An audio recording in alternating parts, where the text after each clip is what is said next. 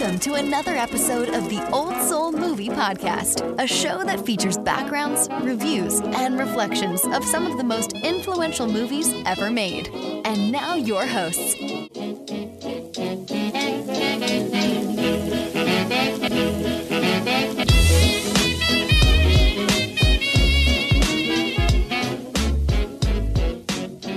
Hello, everyone, and welcome back to the Old Soul Movie Podcast. Today, we have an extremely special episode. I am joined by our guest, Christiana Benson, the Westmore family historian, and I am just so excited. So actually, let me start down the path of how I got interested in doing a Westmore episode.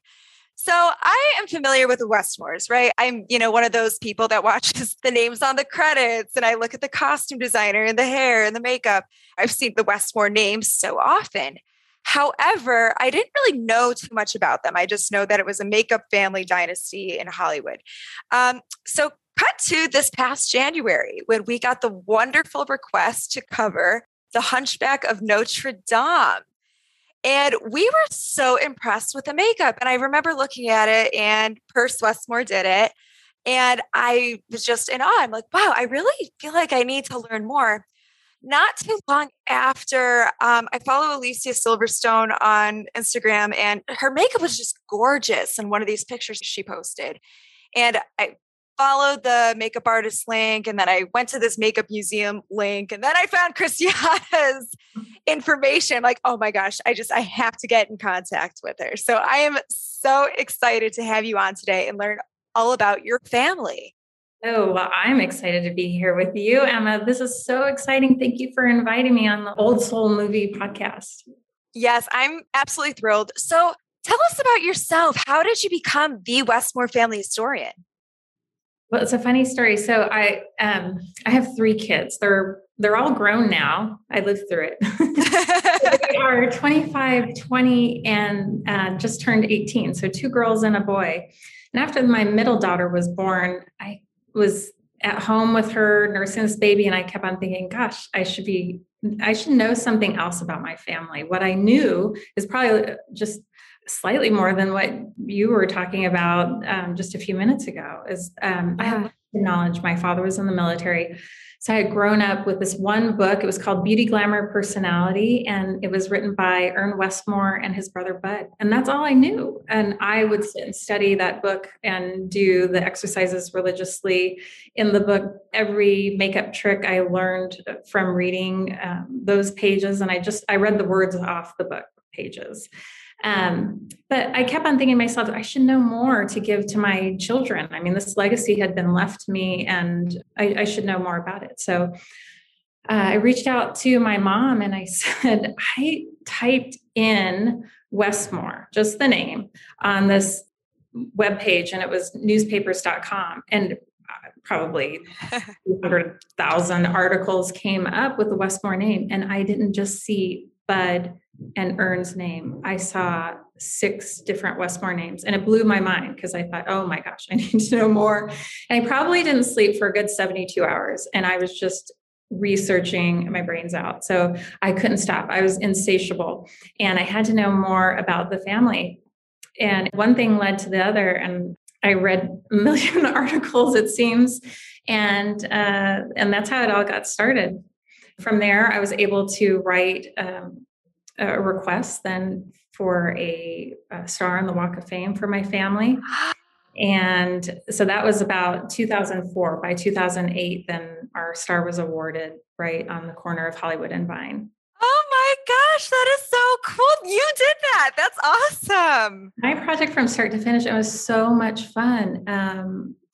I met so many people that way. That project actually opened up so many doors for me. But what I found was that any one person, you can be limitless in anything that you do and want to achieve. And I definitely had my heart set on just educating and teaching about my family history. And the more I learned, the more I thought I have to share. And if I keep it all to myself, it would have done no good. So I set out on this plan that one day I would be in an academy museum, and that came true as of last year. So I'm really excited. We've got some great partnerships with the Makeup Museum in New York City, UCSB did a nice exhibit for my cousin Michael. Oh, cool. And then we've done this Academy Museum as well. So go visit next time that you're in LA. Oh, absolutely. You can count on it. And we're so excited and grateful that you shared your family story, at least for us. So let's get into it a little bit. For people that aren't familiar with the Westmore family, who did the Westmore family makeup dynasty consist of? And what was the film makeup industry department like at the beginning of the silent film era, when movies were just starting to emerge? Sure. Well, we'll start off with my 2 times great-grandfather. That's George Westmore. He came overseas from the Isle of Wight and immigrated into the United States. Now, his sons, Mont is the oldest. It's Monty, or Montague was his name. So he's the oldest. And then we go to Personer and the twins. They're identical twin brothers. And Wow. Wally, Bud, Frank. But I think what we don't talk about are the women. So Dorothy was a sister of theirs, and Dorothy was at Western Costume Company. And then they had a half sister later on named Patricia, and Patricia was actually the hairdresser for Elizabeth Taylor. Oh my gosh. She was trained as a makeup artist, but she was also the hairdresser for Star Trek. Oh my gosh, that is so cool. You know, I really wasn't as familiar with the women makeup artists and artists in your family. So that's really cool for me to hear. Definitely prolific work going on. So what was, I'm sorry, your great-great-grandfather? Correct. George? George. Okay, your great-great-grandfather, George. What got him interested in makeup, and how and when did he get his start in Hollywood? Well, he was a wig maker overseas in the Isle of Wight, and he certainly made these powdered wigs for the Houses of Parliament. He came overseas, and as he went through Ellis Island, he moved to Canada. We know that he immigrated down into Detroit and worked in some time in New York, where he met an actress named Mary Astor.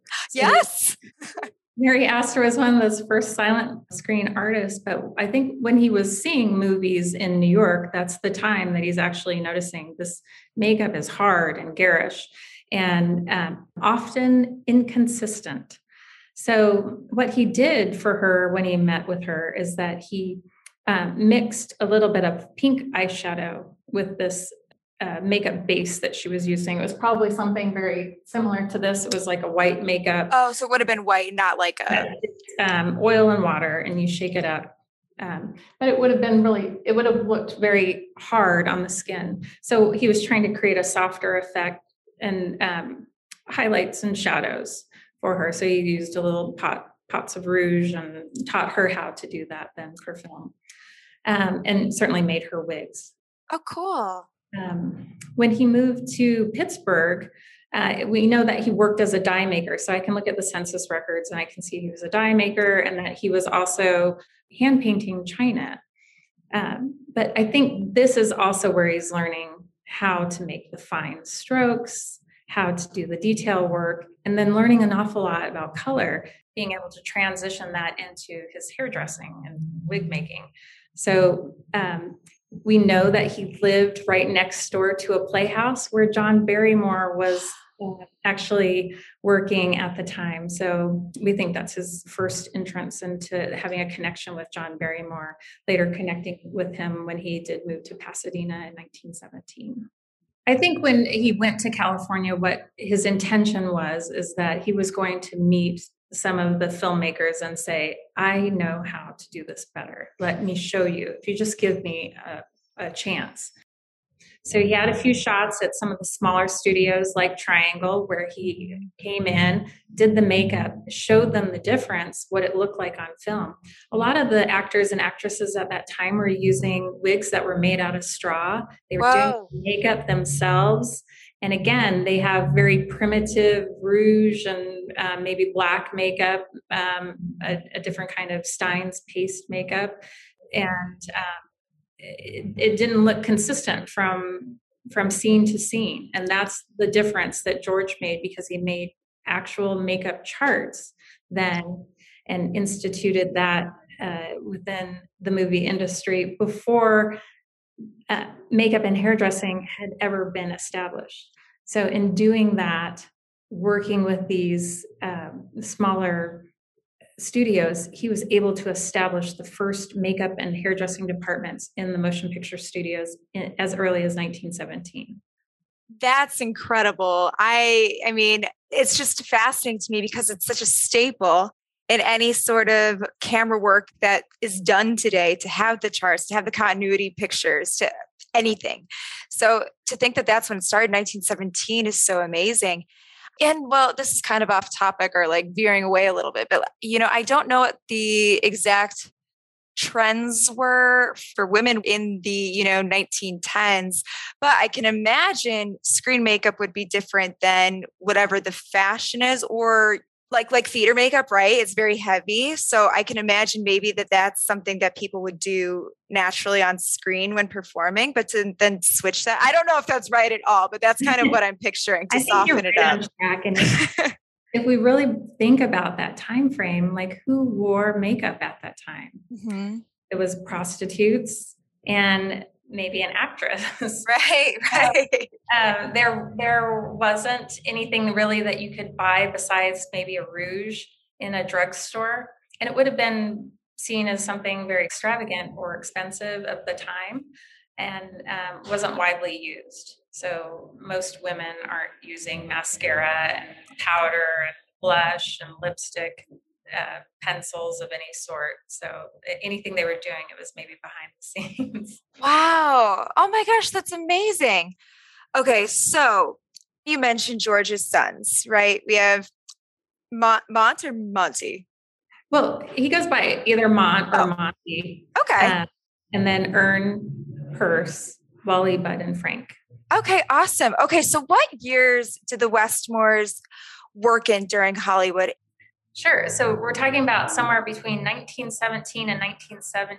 These guys, and there are others. I don't want to leave anybody else. Oh yeah, mention anyone that I am just a makeup artist. But these were the guys who started and established the makeup department and hairdressing department. These are the individuals who started the institution of having that within the makeup industry. So they set the standards, and they also helped to train many of the other makeup artists of that time, which I think just is an interesting point. We don't talk about it an awful lot, but our family actually set up times with Max Factor at Max Factor Studios to help teach and train more of these male makeup artists. So mostly men were makeup artists, and the women then were the hairdressers. Oh, overlap until much later. Very interesting. So if they're starting this, is this kind of going to be at one studio, or are they kind of leasing out or freelancing their work to others? Yeah. So in the very, very beginning days of Hollywood, we're talking about the very early pioneering. They're working as free agents, and they're traveling from studio to studio. I think what happens is kind of similar to what happens now, is that there are actors who become attached to specific makeup artists or studios, and so you saw some of that. In the very beginning, Mont is associated with Selznick, and he's associated with Buster Keaton. But then you see Perce and Ern are at First National, which later becomes Warner Brothers. So before it becomes just Warner Brothers, it's First National Warner Brothers, and both brothers are there. Ern breaks off and goes over to RKO and becomes the department head at RKO Studios, leaving Perce over at First National Warner Brothers. And then Wally is at a place called Famous Players Lasky, which later becomes Paramount. Later, we see Ern at 20th Century Fox. We see Frank associated with Paramount. He's working as an apprentice under Wally and under Perce, and Bud's at Universal.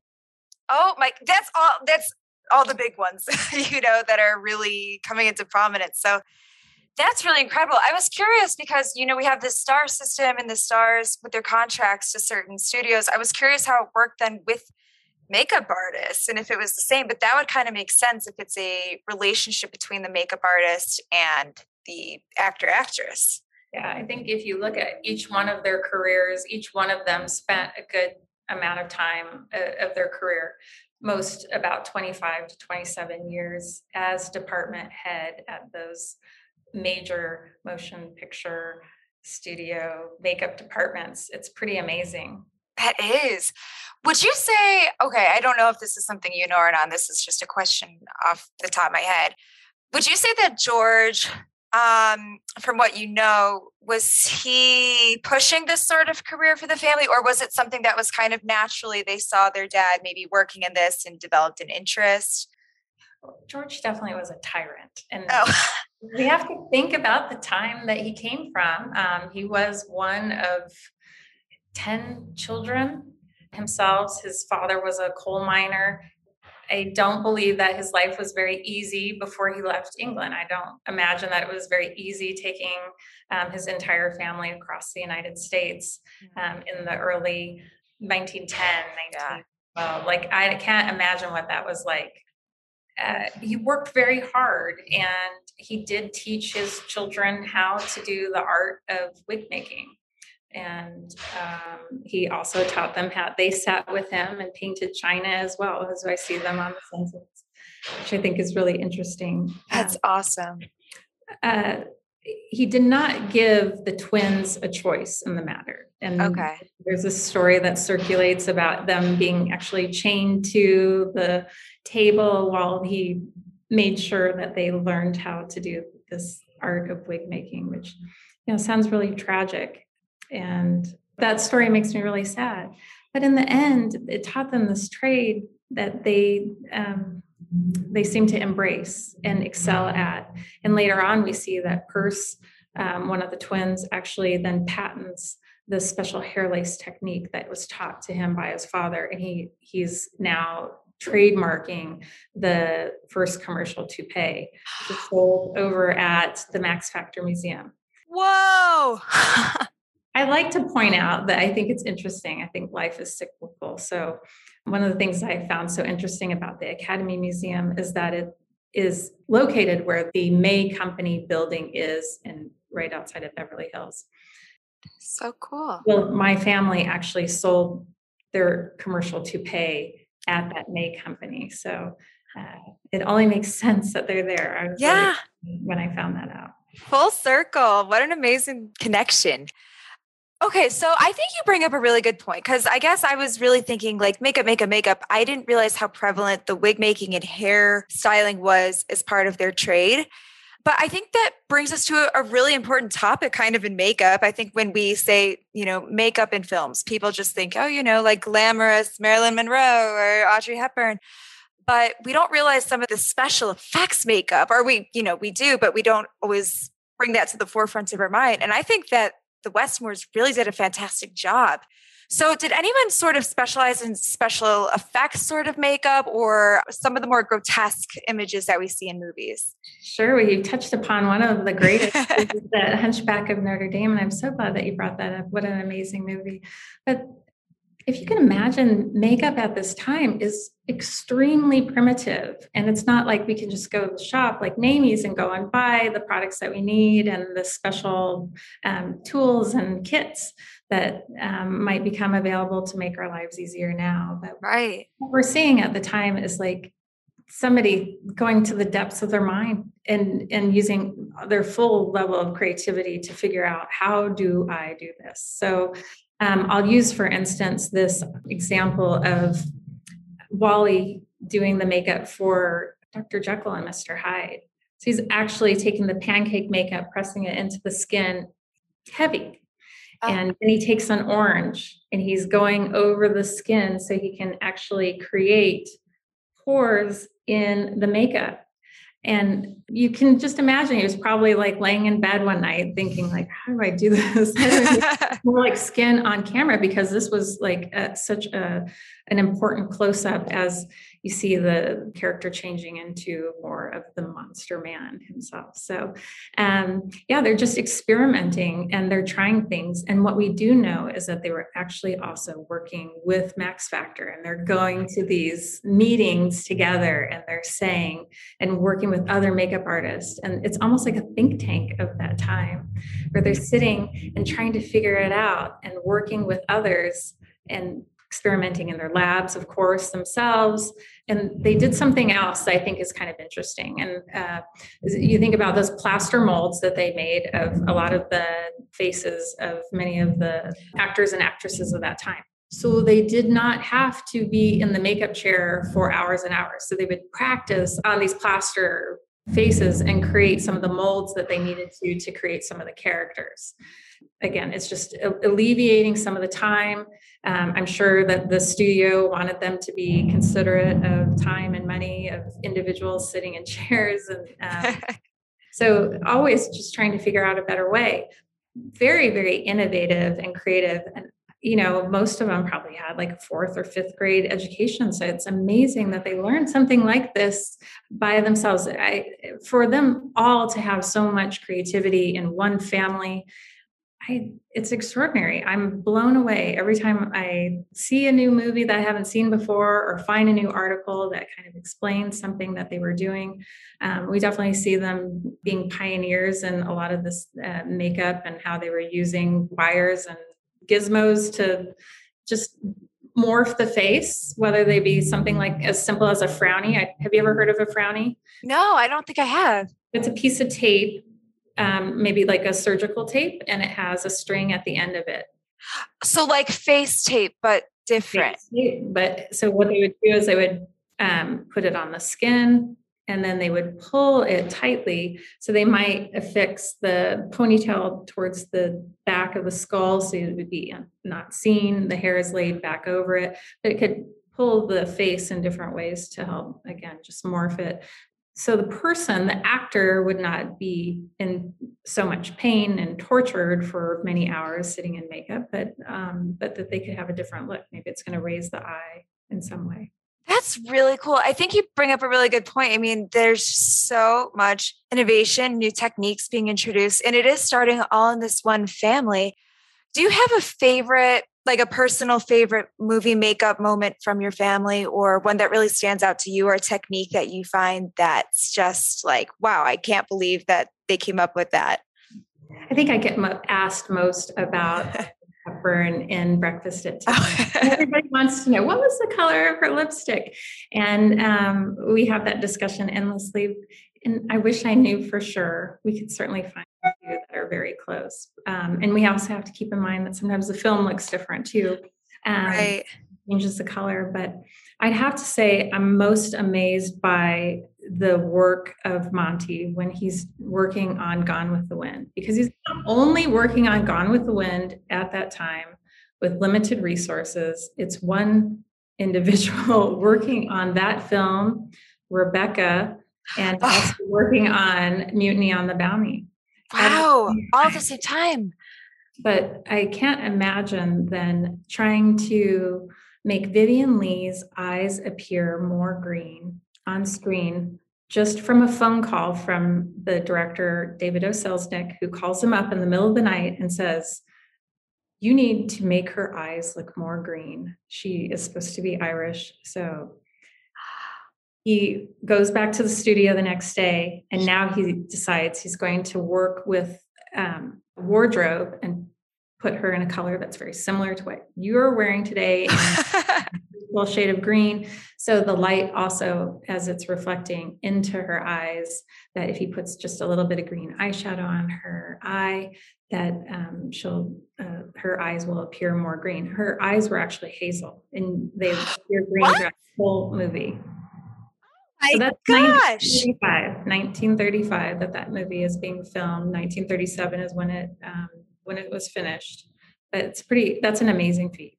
I had no idea. I thought that her eyes were like, a little bit like a greeny blue color. So that's amazing. And not only her, but I mean, a lot of moments in that movie. I mean, there's war going on and soldiers, and he was part of all of that makeup. That's right. Oh my And gosh. so film credit wasn't given at that time. So here's this epic film that I'm sure deserved an Academy Award for its makeup.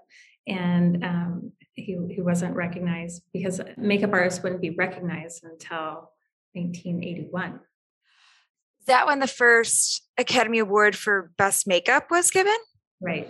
Oh my goodness. If you think about great films that the Westmores have all worked on, including Breakfast at Tiffany's, Right. or Casablanca, or Gone with the Wind, just to name a few, none have an Oscar for the family. Wow. You know, I know it's in spirit, but at the same time, it's so tragic.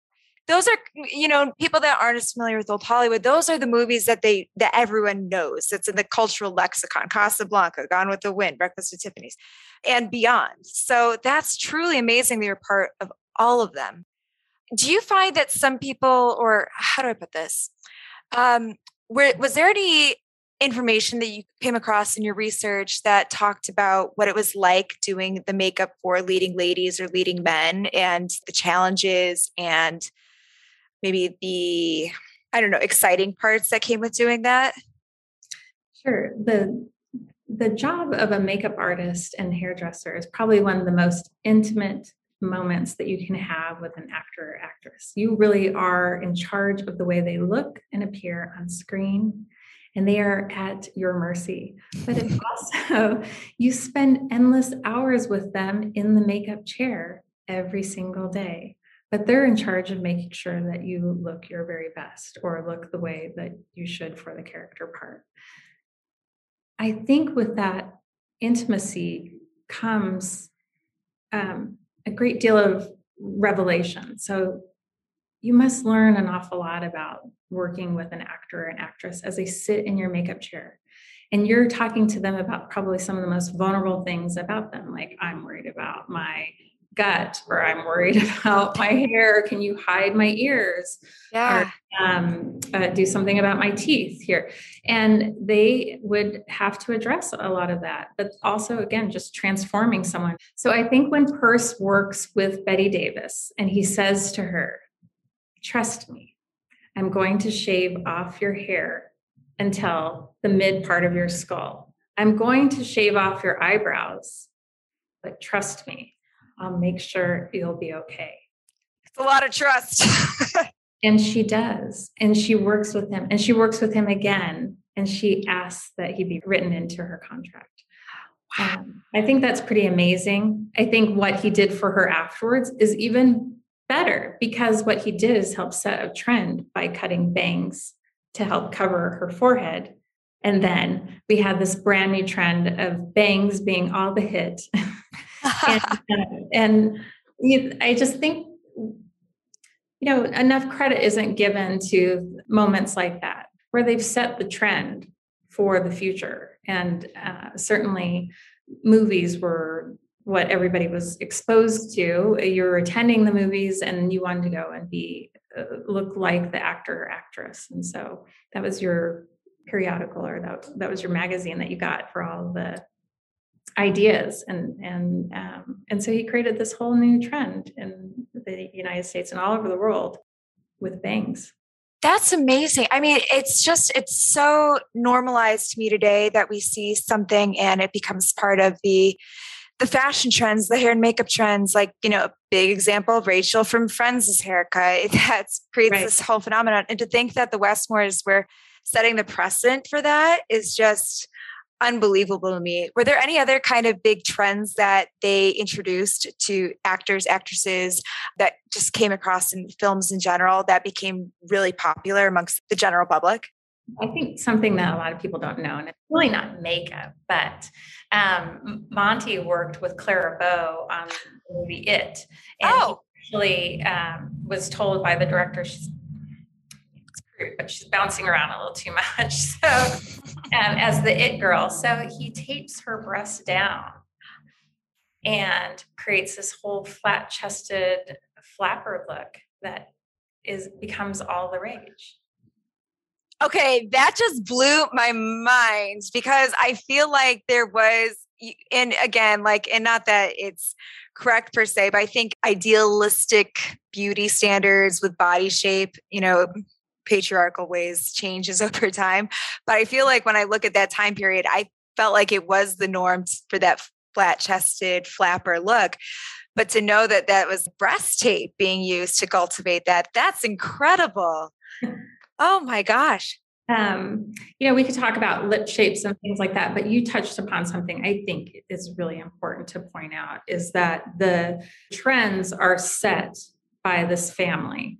And some of it is something you would not even know. Again, you're not seeing their name on screen. There's isn't an article to support that, but it's far reaching. So it's not just film, it's television, and then it's worldwide. So by 1935, these brothers had worldwide acclaim. And these makeup and hairdressing trends that are set forth in the movies, again, as movies, more people are attending more movies. And this is where everybody is learning how to do hair and makeup. And it's through this family. Wow. So are there any noteworthy other artists that we might know the names of that they trained that are familiar to us? You mean how to do makeup? Yes. Like any other makeup artist beyond your family. Well, certainly they worked alongside many different makeup artists. Everybody brought something different to the table, but they collaborated. And there was something that was known as a powder puff war in the early 1930s too, which was Helena Rubinstein, Elizabeth Arden, and the Westmores, Max Factor too. But I think for the most part, everybody just did something just a little bit different. And certainly they had different cosmetic lines and maybe there was a grab for power over the assertion of who was king in cosmetics, but they certainly reigned over Hollywood and were known as the makeup mafia.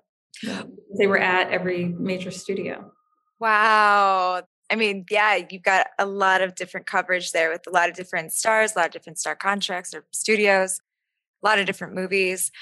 So your great grandfather then is Ern. Right. Are there any movies that he did or any works that he did in film that really stand out to you that you feel that you're just amazed by or feel connected to or appreciate? Well, an awful lot in film noir, which I think is really important.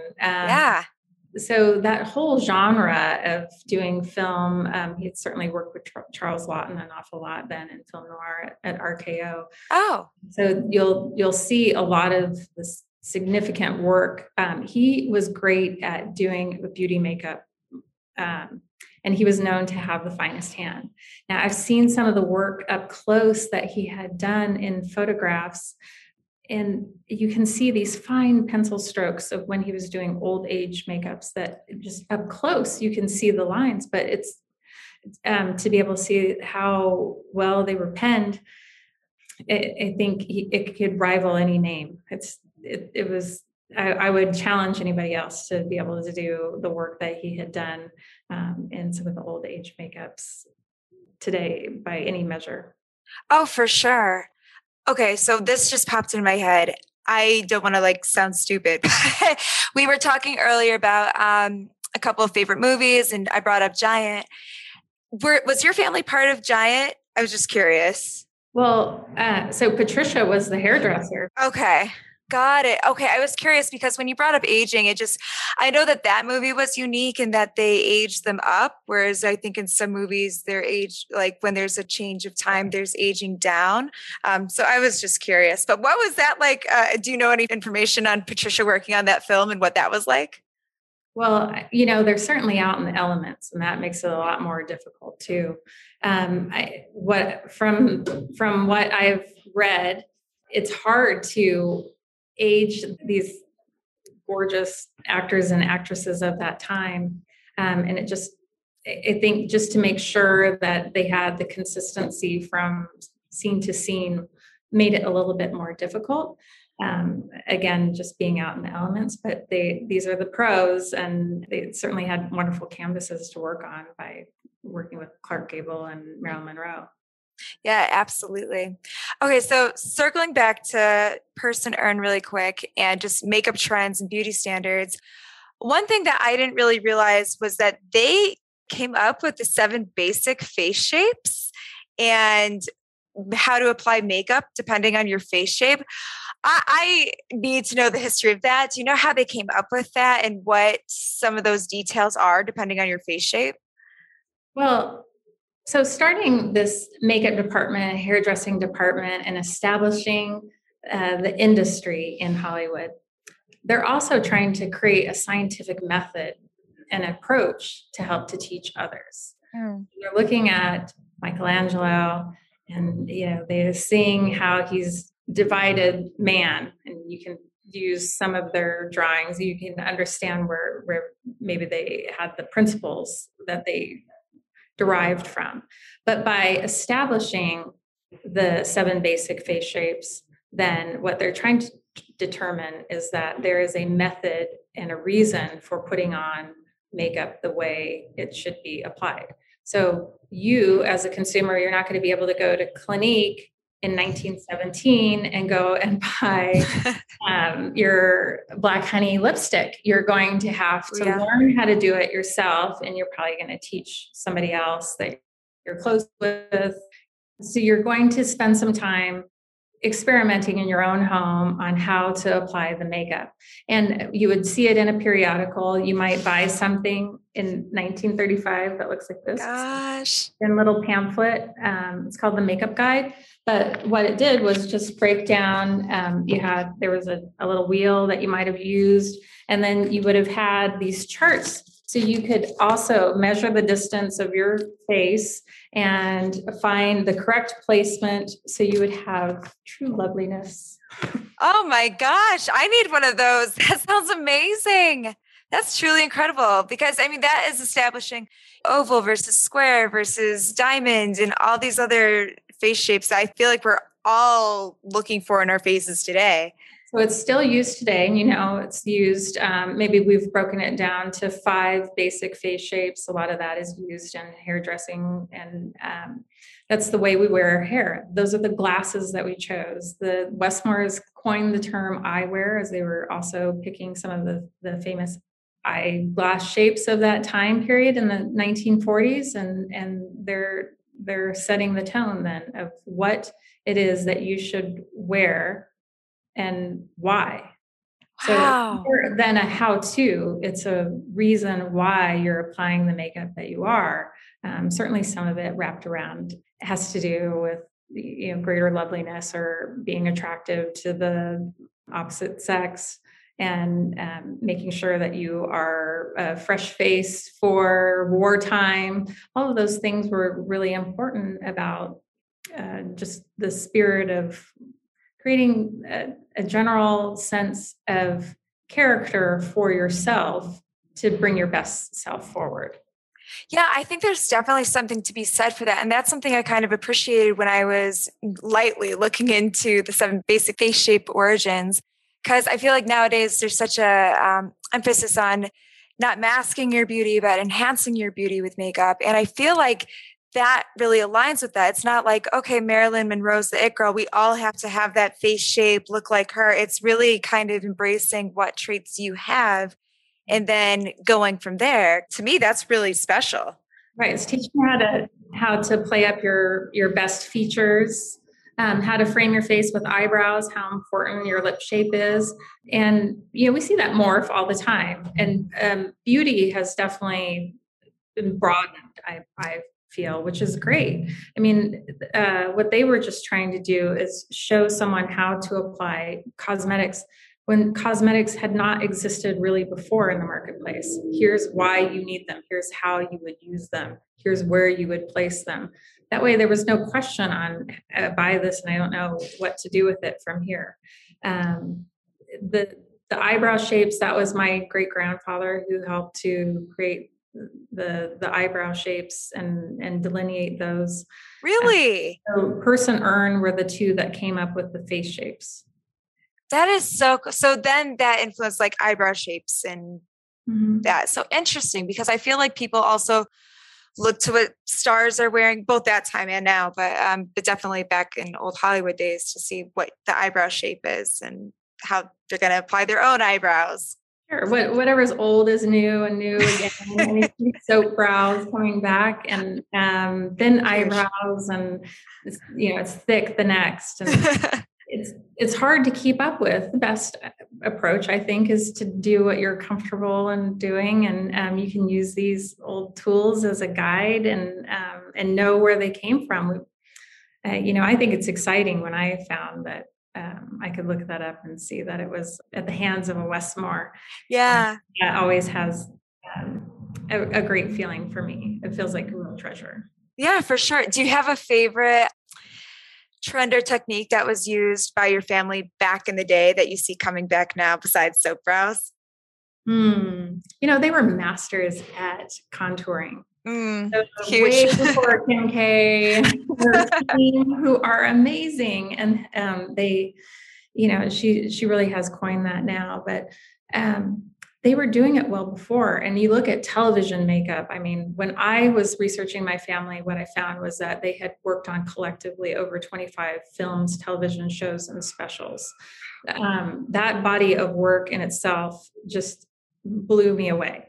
Now, if I look at the television makeup and what early television makeup looked like, it was horrific and horrible. However, it was necessary then for the difference between black and white and how the shadows and contours of the face then appeared. So if you, I think, ever saw what it really looked like, it was like a mapping of the face. But that is like the contouring that you actually see individuals do with layers and layers of makeup. The Westmores felt like less is a little bit more. That's cool. Yeah, I think if we look back on what their makeups were like, they used only a few colors. It's a quick makeup, and it's not hours and hours and layers of things. But the television makeup definitely looked like a mapping of contouring and highlight. So interesting. Well, that kind of makes me think, and over time, the cameras that are used change, the technology of what the actual filming material is changing. And your family worked for so many different decades. Was there anything major that they documented that was difficult to adjust to with maybe different cameras or technologies that were coming out? Yeah, well, if you look at film itself and how it changed, so you go from black and white, then into color. So Technicolor, then the advancement. So the Westmore certainly worked on pancake makeup, Technicolor makeup, pancake makeup for Technicolor. There's a whole chart that has been saved that illustrates then the color palette then that is used. And then as you see that the film has changed, there are different speeds of film, and then some of the film has like a different orangey or pink tint to it. So as that is introduced, now we have to adjust the makeup, and different colors are being used. You can see as you come from the 1950s and then into the 60s, how different film looked. So they were definitely challenged. Yeah. The thing that I think sideswiped them the most was the introduction of television. Wow. Okay. So what specifically about the introduction of television kind of shook the world up for them? People stopped going to the movies. Yes. Yes, that's right. Okay. So that makes sense. How do you survive the war? And now television just came in and like swept their feet out from underneath them. So I think, there was just a scramble and in the film industry to change and pivot and figure it out. And make movies exciting and reasonable to go back and be a reason to go out with your family. The other thing is rock and roll music. Oh, okay. Very cool. Now you see an influence on makeup, hairdressing trends. Yeah. Shaping the film industry, television. So again, your influence isn't as great as it was. Those things must have been very difficult then for the ego, I imagine. I can imagine. Yeah, I'm thinking back to the emergence of television and like 3D movies are beginning to be brought out. And I'm kind of like, okay, so do you have to do anything different there? It just, yeah, I can imagine there were a few different things that you had to think of when you were trying to make it more exciting. Is there any evidence or any concrete examples that you can think of where you're like, okay, that was a major risk, or that was a total change in makeup style or what they were used to kind of bring that excitement back to the makeup portion of film? Well, I think because they were the heads of the department, they all had total control over that. And certainly working with one another to try to figure out what was next. They all seemed very competitive too with one another. So I'm sure one wasn't going to let someone else come up with something new and exciting without mirroring and matching that to some degree. Consider it a challenge, which is, I think, how they all acted. That made me think of another question I had about, I can imagine there's some family rivalry. Everyone's very, very, very good at these crafts. Were there any major sort of controversy or scandals that you can speak to that arose while working in this field together? Christiana and the twins were pitted against each other from the very beginning by their father. And their father, they had a lot of problems with too very early on. So I think the scandalous moment of their father actually committing suicide in 1931, which has been very difficult for my great-grandfather. I did not know that. I'm so sorry. That's so sad. It's tragic. So he must have felt like he was being overtaken by his sons, all being truly successful within motion pictures and all well received. And so at the brink of where Ern is about to receive this award, the first award given to a makeup artist by a newspaper, and they're going to call him the king of makeup. And I think this really just set it in stone then for my 2 times great-grandfather, George, who felt like probably compelled that he was the father of this makeup and hairdressing industry, and now his sons had overtaken him. So he drank mercury, and it took him 10 days to die. And I think that was very scandalous at the time and drove Ern to drink after that, and a suicide attempt as well. So here he was at the very top of his game and just suffering inside from this being pitted against his brother and maybe been made to feel like he was accountable for his father's demise. Oh my gosh. Do you find that there was any healing that happened with the different rivalries that came up or pitting against each other? I can realize then again from studying the history, as I can see then in about 1935, they're working together again. They're actually working from 1931 to 1935 with Max Factor. They have a purse earn wig studio within the Max Factor studios. They're collaborating. They're working together. They're vacationing on Catalina. And they're having a great time with one another. And I think when they were leaning on each other, they were at their best. They were able to create the House of Westmore salon that's on Sunset Boulevard. And now they're already planning their world takeover of this mecca of beauty that they had created, where all the stars would convene and to have their makeup done. So I think that's an important part and a pivotal moment. And then we see them later on in their years, probably in the 1950s, and Ern had been offered the job at Universal Studios.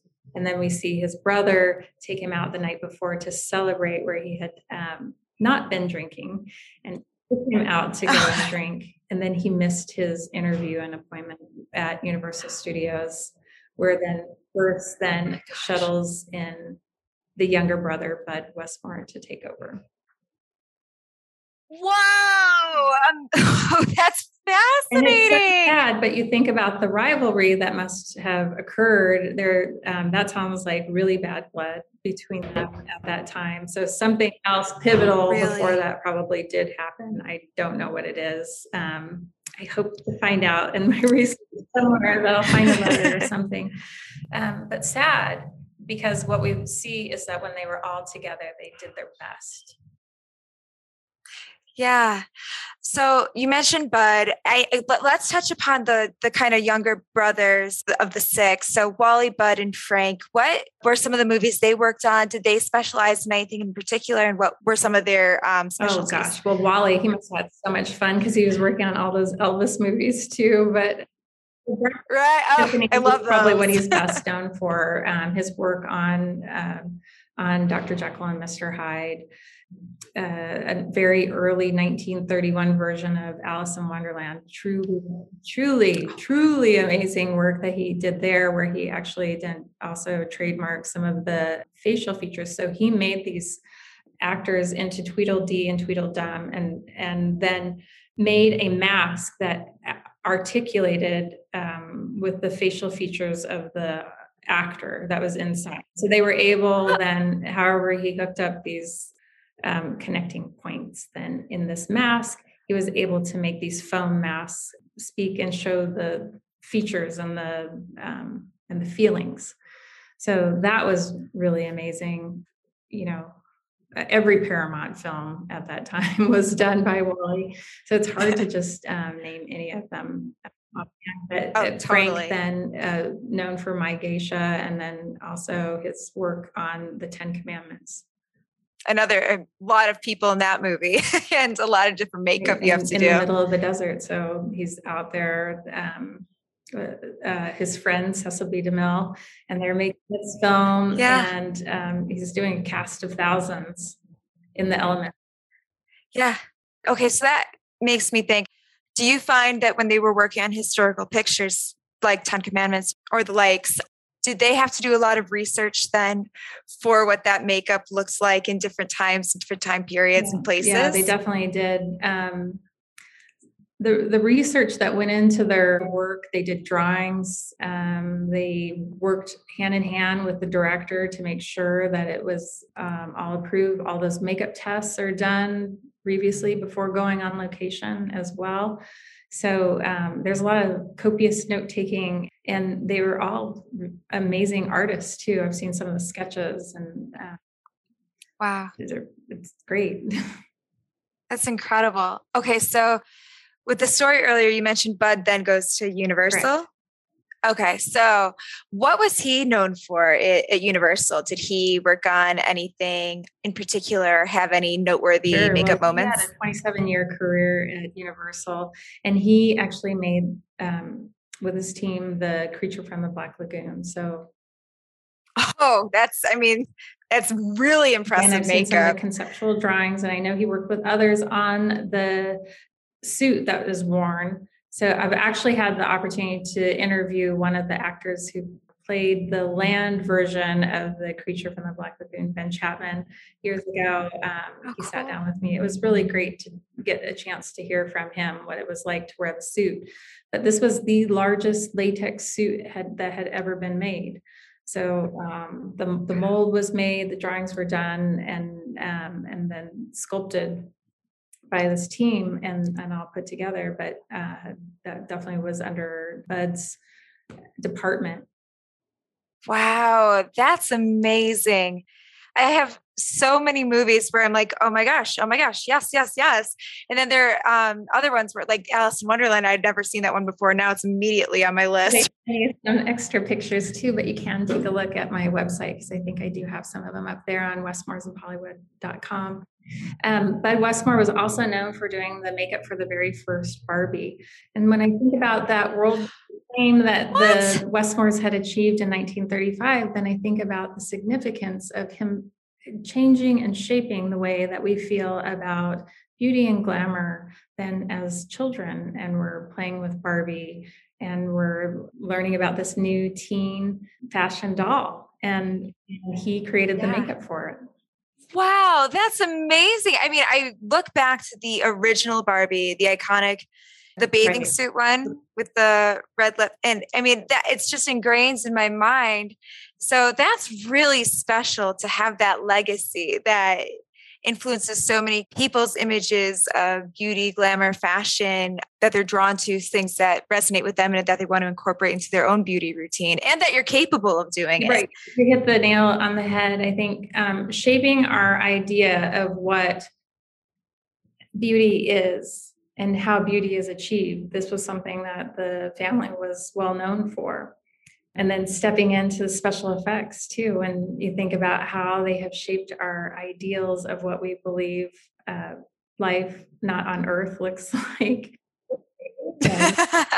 Yeah, my that's cousin true. Michael has created all these aliens for the Star Trek series, and I think it's amazing what he's been able to dream up. And I know that he's used encyclopedias of lizards and fish, and Cool.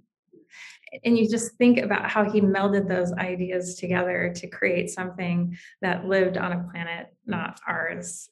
It's an extraordinary mind, and he's fascinating to me. Yeah, inspiration is everywhere. And kind of like we said, yeah, they're ingraining this beauty possibility into society.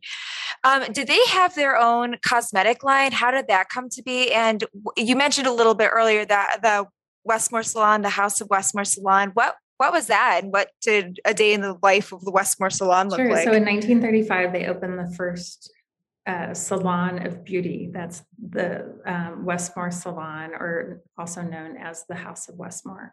With that, they also created their own first cosmetics, and then they were going to bring those to market. Typically, when it first came out, this was something that the stars were buying. So it probably cost like $1.35 to buy your pancake makeup, a powder, a lipstick, maybe a cream. And the packaging was extraordinary. It's milk glass, it's painted enamel, and it's brass. So it's embossed brass. So this is before the war. And this would have been something that looked like an event when you put it on. I would imagine that you have this on your dressing table, and it looks like something very impressive. And you're holding it in your hand, and the bottles are really heavy, and they're just gorgeous. And I think I showed you this one. I didn't bring the other one down, but you see this Art Deco shape, and then the labels are so pretty with their crest on it. So what they're doing is establishing then who they are in makeup. And now they're offering this to the public. So they start to sell it through these, using, a tool like this. So you have this makeup guide, and now you're going to know how to use the cream blush and the foundation. Were they then, okay, so nowadays the makeup industry is so saturated with so many different brands and influencers attached to them. And I'm looking back to, this golden age of Hollywood time. And I feel like I kind of remember, just from my own, just for fun research, certain ads of makeup coming out.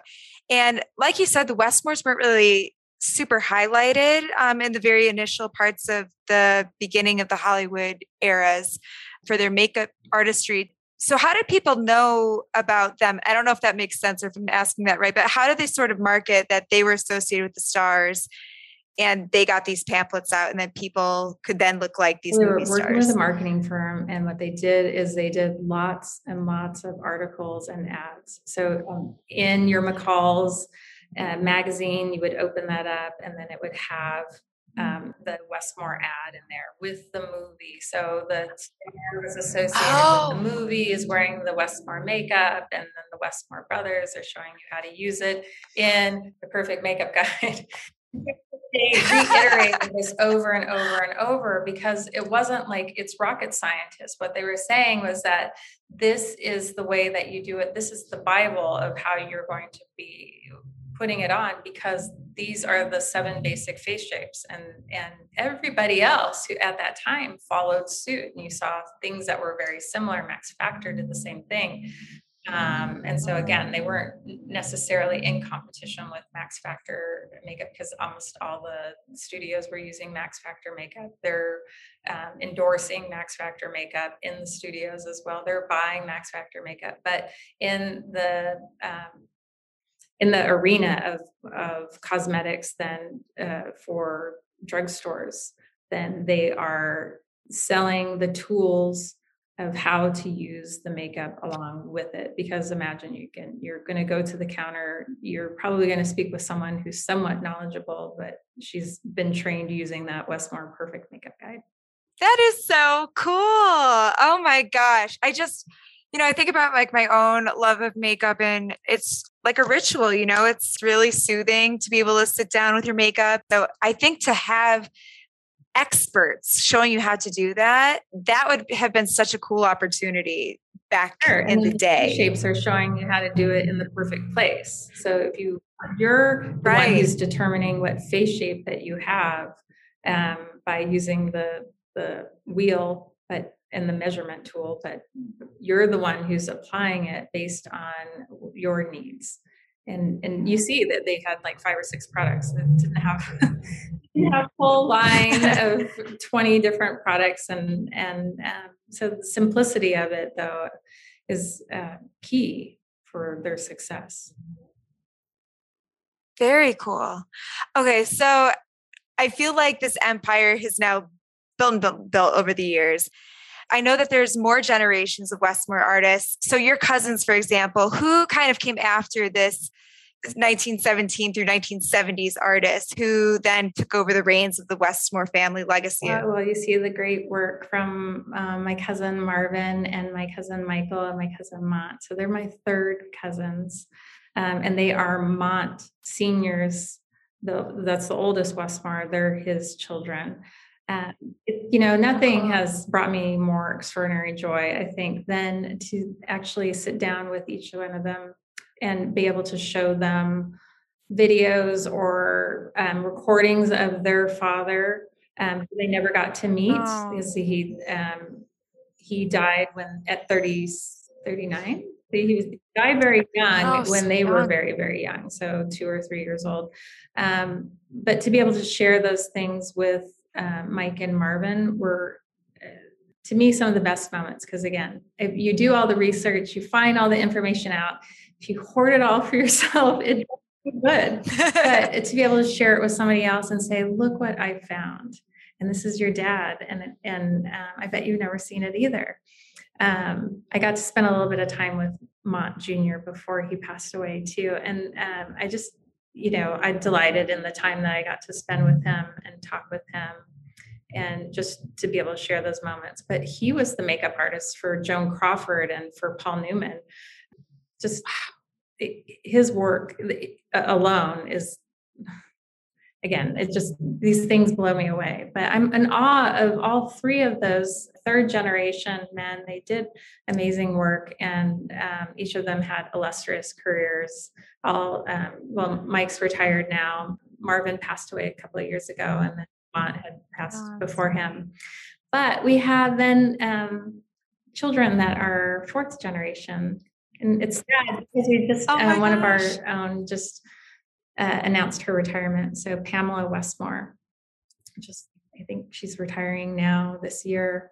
And Kevin is still in the business. He works in television, and he'll be retiring this year. Candy, my closest cousin, she retired this past year too. So, this 4th generation, Frank had always wanted to make sure that there's always another Westmore. And so we're just working very hard to see if there are any other family members that want to come in and take over the business. And I know Candy has worked with some of our younger cousins too. Teach them how to do the makeup. We have so much to learn from this family. And again, just to be left this legacy, it's so important to me to make sure that I take care of it and make sure that it's honored in the ways that it should be, to make sure everyone knows as much as they can. And I'm so glad that you were so interested in the Westmore family and saw their name over and over when you were watching those films and wondered who they were. It's people like you that help propel our family name. And I'm grateful.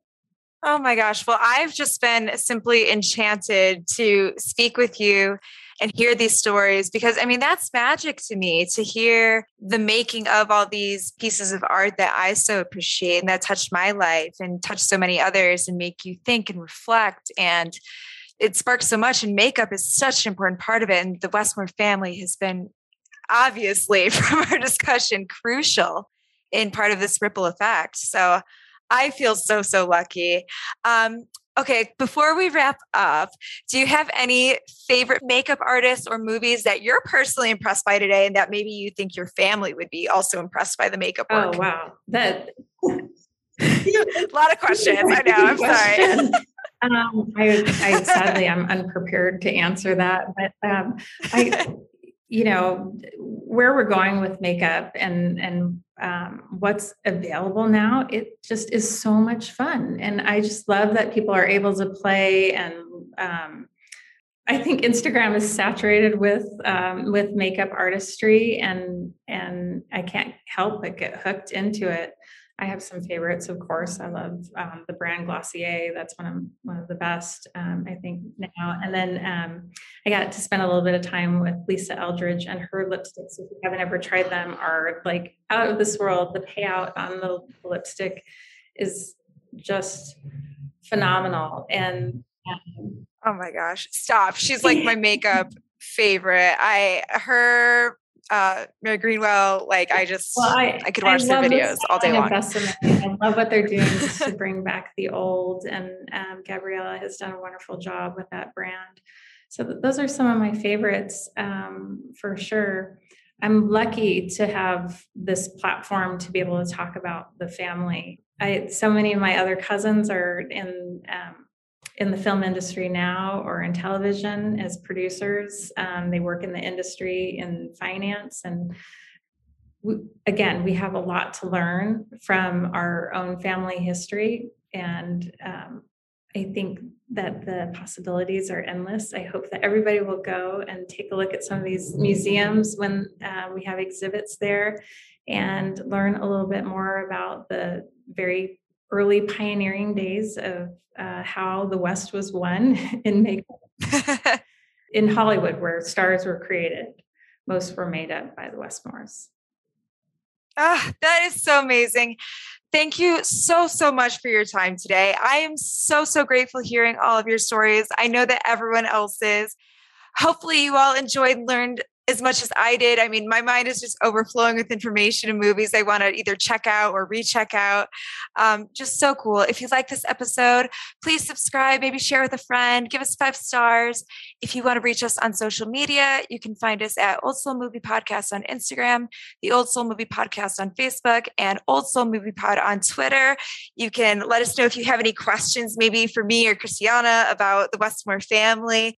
Do you want to leave your information? Oh, I'd love for you to check out westmoresofhollywood.com, and you can follow me on cbenson015 on Instagram. Follow my cousin Candace Westmore on Instagram too, and we love to post pictures and old stories. She has a lot more to share from her career too, but this has been great, and I can't. Let's do a movie sometime. Yes! Oh my gosh, absolutely. You're booked. It's going to happen. So stay tuned, everyone. Thank you so much again, Christiana. And we will see you next time, everyone, on the Old Soul Movie Podcast.